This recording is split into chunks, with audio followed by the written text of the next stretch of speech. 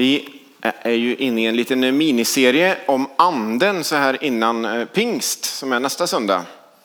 Då är det ju pingstdagen och vi har hunnit med att ha två teman. Ett om andedop klev in i det ordet och ett om tungotal förra söndagen. Och missar ni de predikningarna så finns det med på hemsidan eller som podd. Det finns också samtalsfrågor som man kan, har man ingen att samtala med så kan man ju tänka på dem själv om inte annat. Annars så kan man ringa någon och samtala eller ta med dem till sin cellgrupp och samtala om de finns på hemsidan. Och idag då så ska vi kliva in i ordet mirakel. Finns det? Sker det? Vad är det? Var det inte bara på Bibelns tid som hände? Och om det nu sker, varför händer det då bara ibland? Och kanske inte alls när du eller jag ber om det. Vi ska börja med några berättelser. Om man jag kikade i den kristna dagstidningen Dagen i deras arkiv och sökte just på Mirakel. Då kommer det upp massa artiklar och så här. Men 3 exempel som jag hittade ganska snabbt. Det första det är en artikel om den här mannen som heter Lars-Gunnar Björklund, 70 år. Artikeln var från i år. Frälsningssoldat och musikdirektör. Det är ju när man är musiklärare av en högre rang antar jag. Och då berättar han att i den här artikeln han har upplevt en svår stroke och 2 hjärtstopp och förklarats kliniskt död 2 gånger. Och nu läser jag lite innantill från de här artiklarna. Det blir lite så i början här. Det blir lite citat från Dagen, men ni får hänga med på det. 2014 stannade Lars Gunnars hjärta och under en stund var han kliniskt död, men överlevde. I sviterna av hjärtstoppet fick Lars Gunnar genomgå en hjärtoperation. I ett samtal efter operationen förklarar läkaren att de hade tagit blodkärl från Lars Gunnars ben och gjort till nya infarter till hjärtat. Läkaren konstaterar även att något oförklarligt hade hänt under natten. Ett mirakel beskrev läkaren det som. Lars Gunnar hade rest på sig, hade börjat gå och hade gått snabbt. Alla förundrades.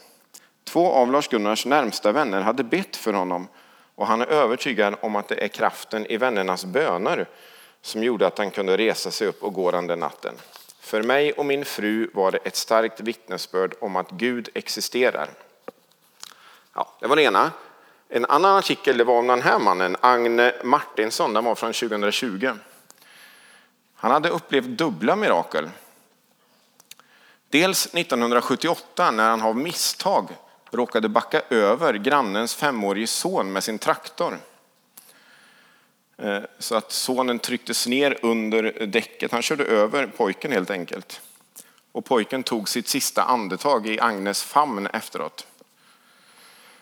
Då beskriver han det så här. Tanken på att gå upp till grannen och meddela att jag just backat ihjäl deras lilla pojke kändes fullständigt outhärdlig. Och att sen leva med det hela livet. Jag ville hellre gå bort från alltihop. Men jag höll pojken där. Jag låg på knä och bad i Jesu namn. Och när jag höll på att be där så känner jag bara hur en otrolig kraft kommer över mig. Och det går ut i armarna och pojken börjar röra sig. Och det visar sig sen då i artikeln att det gick väldigt bra. Och han levde fortfarande och heter Micke. Nästa mirakel det var från 2005. Då blev Agne diagnostiserad med en aggressiv cancer på prostatan med metastaser i skelettet, lymfan och testiklarna. Och läkaren sa att det finns ingenting att göra för dig. Då står det så här i tidningen då. Dagen därpå stapplade Agne ner till sin verkstad men blev bara sittandes, handlingsförlamad. I sin ensamhet samtalade han med Gud. Jag lovade att kunde du väcka upp Micke, då är ju detta inget för dig att göra mig frisk. Och då ska jag vittna om dig och vad du kan göra för varenda Skärstabo. Ja, han bodde i någon by som heter Skärstad. Med det löftet gick han till sängs den kvällen. Men dessförinnan hade hans fru Runa läst Bibeln om kvinnan som rörde vid hörntofsen av Jesu mantel och blev frisk. Runa bad att Agne skulle få uppleva detsamma. Sen somnade han. Mitt i natten vaknade Agne. Då ser jag något konstigt. Hela rummet fylls av en otroligt varm ström. Jag ser att klockan är 1:30 på natten. Jag vet inte om jag låg eller satt. Sen Agne var 20 år har han haft tungotal som ett bönespråk. Det var det vi pratade om förra söndagen. Ja. Men nu kände han att han fick nya ord, ett helt nytt språk. Allt kändes bara lättare. Det var som att jag låg i ett varmt bad. Det strömmade över mig hela tiden och det var i 1 timme. Tankarna på att jag var dödsdömd var det första som försvann. Ångesten. Då gick jag in till Runa och sa, nu har Jesus mött mig. Men oron för cancern, undrar hon. Den är borta, förklarar han. Vid frukosten fick Agne och Runa besök av sonhustrun. Som då sa så här, jag måste gå upp och höra hur det är med dig. För mellan 2:30 och 2:30 natt så fick jag gå ner i köket och be för dig. Det var något som hände då, kände jag, berättar hon. Och en stund senare ringer Agnes och Runas dotter från Aneby. Hur är det, pappa, frågar hon. I natt vaknade jag. Jag vet inte om jag drömde eller vad det var, men jag såg en ljusstråle som kom uppifrån och träffade dig. När det hände? 1:30 på natten. Ja. Några dagar efter händelsen mötte Agne grannen som undrar, vad har hänt med dig? Det går ju mycket lättare idag. Inte bara ångesten och smärtan var borta, utan rörelseförmågan var tillbaka. Nästa inplanerade läkarbesök gällde skelettröntgen och ni kanske börjar ana resultatet. Vi kan inte se att du har någon skelettcancer, meddelade en förvånad läkare. Systematiskt togs nu nya prover och gav samma bekräftande besked. Ingen cancer. PSA-testet gav knappt utslag. Det visade 0,06 att jämföra med de 77,9 som Agne hade haft några veckor innan. Din prostata är som på en 20-åring, deklarerar läkaren. Inte dåligt. Ja, sista exemplet nu, om ni som inte tror att jag ska stå och ta exempel hela söndagen. Therese Sandström, det här var en artikel från 2017 så den var lite äldre, men hon hade haft en utmattningssymptom då, som ledde till konstant spänningshuvudvärk som hon hade haft i 3 år. Där hon bad ett pastorspar som hon hade lärt känna att be för henne. Då skriver hon, eller står det så här att hon sa, de bad i all enkelhet om att all huvudvärk skulle försvinna. Och så sa de plötsligt att jag skulle börja sjunga. Och när jag gjorde det kände jag verkligen fysiskt att huvudvärken försvann. Det går inte att förklara. Men jag kände en värme och det liksom kittlades. Jag brukar säga att det kändes som att små myror kröp över mitt huvud. Men det var fantastiskt. Jag fick känna att Gud helade mig. Inte bara fysiskt utan också psykiskt. Morgonen efter slog hon för första gången på 3 år upp ögonen utan att känna huvudvärken. Jag har fått tillbaka energin igen och även mitt självförtroende och min glädje i musiken. Idag har jag kraft att träna, leva och göra allt det som en normal människa ska kunna göra. Ja, 3 exempel. Det kan vara så att du själv sitter med exempel från ditt eget liv eller från någon annan människa som du känner eller vet om. Det får ni gärna dela på kyrkfikat sen i sådana fall. Men vad är mirakel egentligen? Om man läser i Bibeln så är den bibliska boken och texten full av mirakel. Hela det judiska folkets identitet bygger egentligen det bygger väldigt mycket på uttåget ur Egypten som ju judar liksom återvänder till varje pesach, varje påsk. Liksom. Man upprepar hela berättelsen om uttåget ur Egypten som ju i sig bygger på en hel serie av mirakel som händer. Som egentligen inte går att förklara på något annat sätt. Och Jesus gör mirakel. John Wimber, han är död sedan länge men en teolog och pastor. Han sa så här att Jesus proklamerar inte bara Guds rike muntligt. Han demonstrerar det genom mirakler. Och evangelierna, berättelsen om Jesus då, de betonar ju också att Jesu efterföljare, sådana som vi i kyrkan här idag då, ska få kraft av den heliga ande att också få se mirakel när man ber. Och man förstår att lärjungarna, de tänkte att de mirakel som de upplevde och beskriver om att det var ett bevis för att deras tro var verkligen sann och på riktigt. Vi läser från några ställen. Johannes evangeliet i slutet kapitel 20, vers 30 och 31. Då står det så här att också många tecken som inte tagits med i denna bok gjorde Jesus i sina lärjungars åsyn. Men dessa, som då finns med i Johannes evangeliet, har upptecknats för att ni ska tro att Jesus är Messias, Guds son, och för att ni genom att tro ska ha liv i hans namn. I apostlagärningarna, som är berättelsen om hur kyrkan liksom börjar växa fram, om de allra första efterföljarna till Jesus. I kapitel 14 så berättas det om när Paulus och Barnabas är i staden Ikonion. Och i vers 3 där så står det så här. Emellertid stannade Paulus och Barnabas där en längre tid och talade öppet och frimodigt i förlitan på Herren, som bekräftade sitt nåderika ord genom att låta dem göra tecken och under. Ja, sen är det en del som inte tycker så mycket om dem i alla fall, så de blir misshandlade och är tvungna att fly och så. Men Gud gör någonting när de berättar om Jesus, men de ber också för människor. Och det händer tecken och under, står det.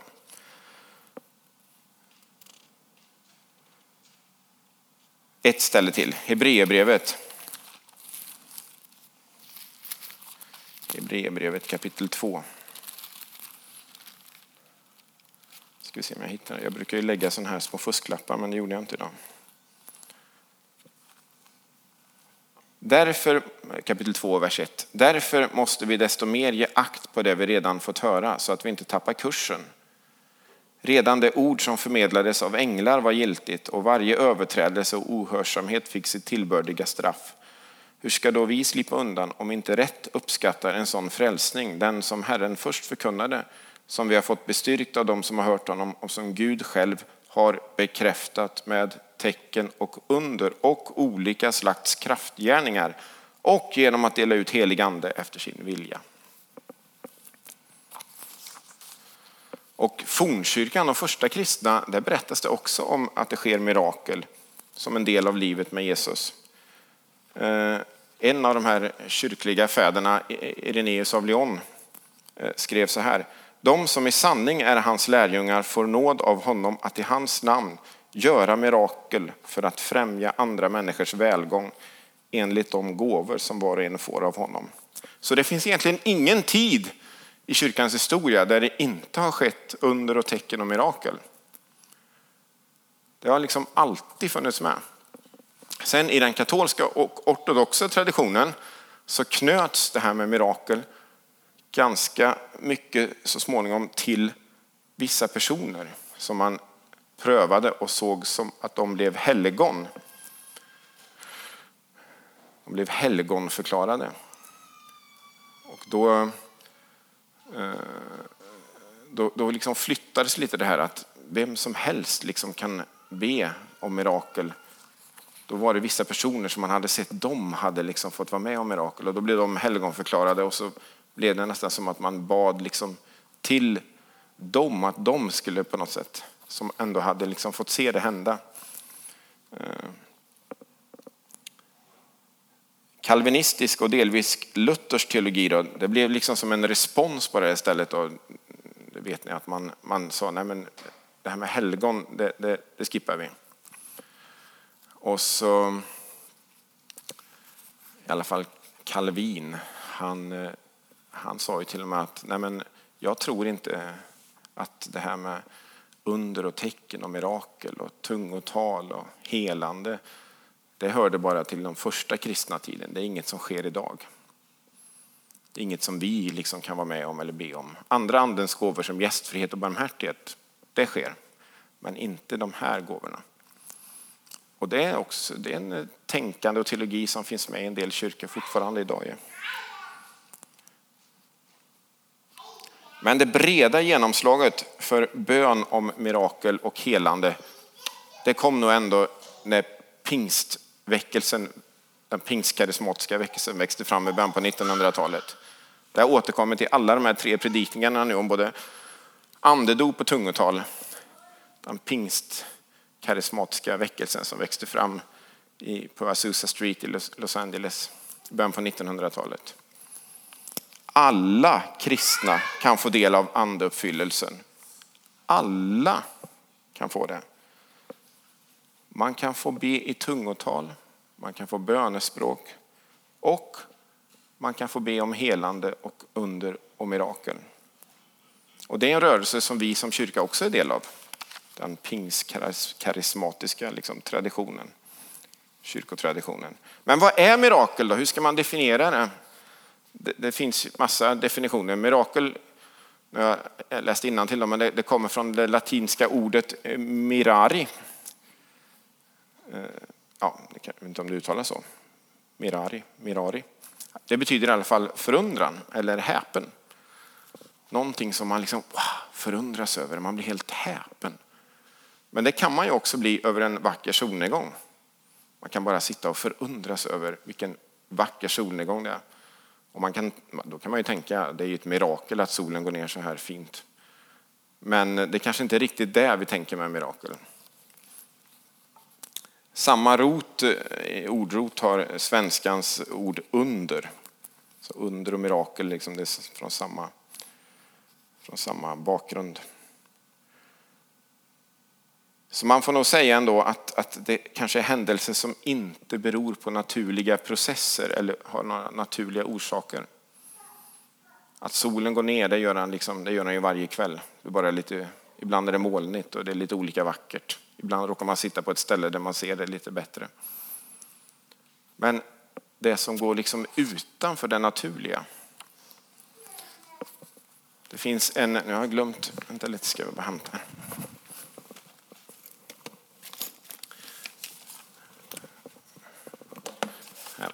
Det finns en författare som jag nämnde förra söndagen också, som heter Mirakel Grenholm, som bor i Falköping. Han har skrivit en bok. Han har skrivit flera böcker, men förra gången så var det en bok jag nämnde som heter Dokumenterade språkmirakler. Men han har skrivit en bok som heter Dokumenterade mirakler också. Där han går igenom olika mirakel. Främst när människor har blivit friska från sjukdom eller på det sättet. Efter kristen bön, och där det finns läkarutlåtande och journalanteckningar tydligt, och där man kan intervjua människor runt omkring och så att det verkligen går att bekräfta. Inte bara hörsägner eller att någon berättar någonting, utan det verkligen kan bekräftas. Det är 80 berättelser i boken. Och han har den här definitionen. Voteb, ett vetenskapligt oförklarligt tillfrisknande efter bön. Så då kan man gå och fråga, hej, har du varit med om något voteb? Så kommer ingen fatta någonting. Men ett vetenskapligt oförklarligt tillfrisknande efter bön. När det helt enkelt händer grejer som vetenskap inte kan förklara och inte heller förklara bort. Så mirakel har alltid hänt och händer. Och Paulus, det vet ni, han beskriver ju att det finns särskilda gåvor. För 2 veckor sedan när jag hade predikan om andeuppfyllelse, så ni som var här och vet att jag hade en inslagen paket. Man får den heliga ande som en gåva. Och sen kan man öppna paketen på lite olika sätt. Det viktiga är att man öppnar den. Och i den där paketen, nu har jag inte med den idag, men i den paketen så kan man tänka att där inne finns det andra små paket. Det som i Bibeln brukar kallas för andens gåvor. Och vi läser några verser från första Korinthierbrevet 12 och vers 9 och framåt. En får tron genom anden, en annan får genom samma ande gåvan att bota, en annan får kraft att göra under, en får förmågan att tala profetiskt, en annan att skilja mellan olika andar. En kan tala olika slags tungotal, en annan kan tolka tungotal. Allt detta åstadkommer en och samma ande genom att fördela sina gåvor på var och en så som den själv vill. Så det är högst troligt att någon eller några av oss som sitter här inne nu idag eller som hör den här predikan har just den här gåvan att be för sjuka, att be för helande. be för mirakel på ett alldeles speciellt sätt. Men alla av oss kan ju be. Paulus skriver ju också om gästfrihetens gåva till exempel. En del har verkligen gåvan att få människor att känna sig hemma. Att välkomna människor in i liksom sin närhet och in i sitt hem. Stor plats i hjärtat helt enkelt. Lite extra stor plats. Men alla av oss kan ju såklart vara gästfria. Bjuda hem människor och öppna våra hem för andra. Det är inte bara något som om man har en speciell gåva att göra. Det kan ju alla kristna göra såklart. Och alla kristna kan också vara med och be om helande. Varför blir inte alla, det blir lite fokus på just helande kanske den här predikan. Mirakel är ju ganska brett. Det kan ju vara annat också. Men vi smalnar det lite. Varför blir inte alla helade när vi ber då? Det finns en som George Eldon Ladd hette han, en teolog. Jag tror han skrev det här först kanske, men såna här skissen som ni ser, det går inte att fatta kanske, men the present age and the age to come. Och liksom, vi lever i en tid mellan Jesu första och andra tillkommelse. Det var det som var Kristi himmelsfärd i torsdags dagen. Jesus kom till jorden och sen lämnade, och sen så Kristi himmelsfärdsdagen påminner oss om att Jesus också ska komma tillbaka en gång. Och vi lever i tiden däremellan nu. Ja. Vi lever både i the present age och i the age to come. En dag kommer Jesus tillbaka och Guds rike blir totalt. En dag kommer vi alla vara helt och fullt friska. Helt och fullt hela. Ingen ondska, ingen synd, ingen sjukdom. Men fram till dess så är det ju som att jag brukar tänka att det är som små solstrålar. Som när ett barn ritar en teckning på solen. Eller det kanske man gör en del vuxna också. Men så är det sån här strålar, ni vet. Man ritar ut så här. En gul ring med strålar. Och som sådana strålar som ibland skiner rakt in i våran tid. In i våran verklighet. Från himlen, från det totala Guds rike. Solstrålar som blir just ett vetenskapligt oförklarligt tillfrisknande efter bön. Det kan ju vara väldigt tufft att ta sig igenom perioder av lidande. Eller perioder där det känns som livet verkligen går emot mig. Eller går emot oss. Och det finns ingen rättvisa i lidande heller. Det finns ingen rättvisa i saker och ting som drabbar mig. Alla människor drabbas ju mer eller mindre. Men det finns liksom en del drabbas verkligen mer och andra mindre. Men alla, det händer alla i livet. Och även om vi gärna hade velat så kan inte vi liksom magiskt styra. Det är inte så att vi sitter på någon fjärrkontroll som kristna och liksom styr de här mirakelstrålarna från Gud så att det liksom ska hamna rätt i rätt tid in i en rätt människas liv. Men vi kan alltid få be. Och ibland så sker det. Och därför så är det alltid värt att be. Och alltid värt att inte ge upp. Men när det inte sker ett mirakel som vi så gärna vill och så gärna längtar efter och så gärna ber om, så får vi ändå vila i att en dag så ska Guds rike bli totalt. Och då kommer det som är trasigt nu, det som inte funkar nu, då kommer det bli helt och hållet. Sen det här med helande, det finns ju i många olika, ni vet, man kan gå på healing. Det finns massa olika liksom helande terapier och grejer man kan söka i och gå till. Hur ska man förhålla sig till det då? Att mirakel sker i andra religioner och andra trosuppfattningar.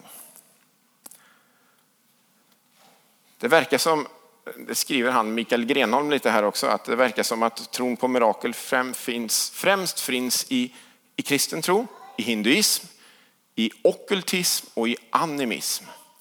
3 ismer och kristen tro. Och den här våran populära nyandlighet i Sverige idag, eller den glider ju ofta lite mellan alla de här 3 ismerna och lite in i kristen tro ibland också. Men den glider lite fram och tillbaka. Och då har Mikael Grenholm ett förhållningssätt i sin bok. Så jag kopierade det och tänkte att jag tyckte det ändå var bra. Steg 1, mirakel förekommer i fler religioner som säger emot varandra. Det kan man liksom inte förneka. Det kan hända liksom utanför kristen tro också. 2, kristendomen är en av dessa religioner. 3, människor som lämnar kristendom upplever inte att den kristna anden har en ond moralisk karaktär. 4, människor som lämnar andra religioner upplever att dessa andar har en ond moralisk karaktär. 5, vi bör söka god mirakulös andlighet för att undvika att bli förledda. 6, alltså bör vi söka mirakulös andlighet inom kristendomen. Det är lite det som det står om i Bibeln också, att man ska söka den goda frukten. God frukt. Blir det god frukt av det? Om du går på healing någonstans hos någon som är inspirerad kanske av både hinduism och annan ockultism och annan andlighet. Blir det god frukt av det? Och då menar Mikael Grenholm är att människor som har sökt och upplevt mirakulöst handlande i kristen tro har genuint känt att det har blivit god frukt av det. Det blir något gott av det. Ja. Vad gör du om du längtar efter att få se mer mirakel då? Mer av Guds solstrålar som liksom lyser in från himlen rakt i våra bönämnen. Man kan träna på att be tillsammans i en cellgrupp eller med några vänner. Man får våga be också. Man kan våga be för människor som man möter på olika sätt. På jobbet kanske eller i släkten. Det är inte alltid så lätt att våga ta de stegen. Att säga att får jag be för dig? Får jag be att du ska bli frisk? Eller får jag be att du får bli gravid? Eller får jag be att... Ja. Det kan vara lite... Samma John Wimber som jag sa innan, han har sagt att tro stavas R-I-S-K. Att det stavas risk. Det är en liten risk att våga fråga människor om man får be för dem. Men om vi inte vågar fråga så kanske det kanske är större risk att vi får se mirakel om vi faktiskt vågar be för människor än om vi inte ber. Och nu avslutar jag med sista meningen i den här boken. Då skrev han så här: mirakel kan verkligen ske. Det är aldrig kört. Och oavsett vad som sker i detta liv väntar en underbar helande gemenskap på oss i Guds eviga himmelrike. Så det får man hålla fast vid. Vi får tro på mirakel, be om mirakel, men vad som än händer så finns det en underbar helande gemenskap i Guds himmelrike.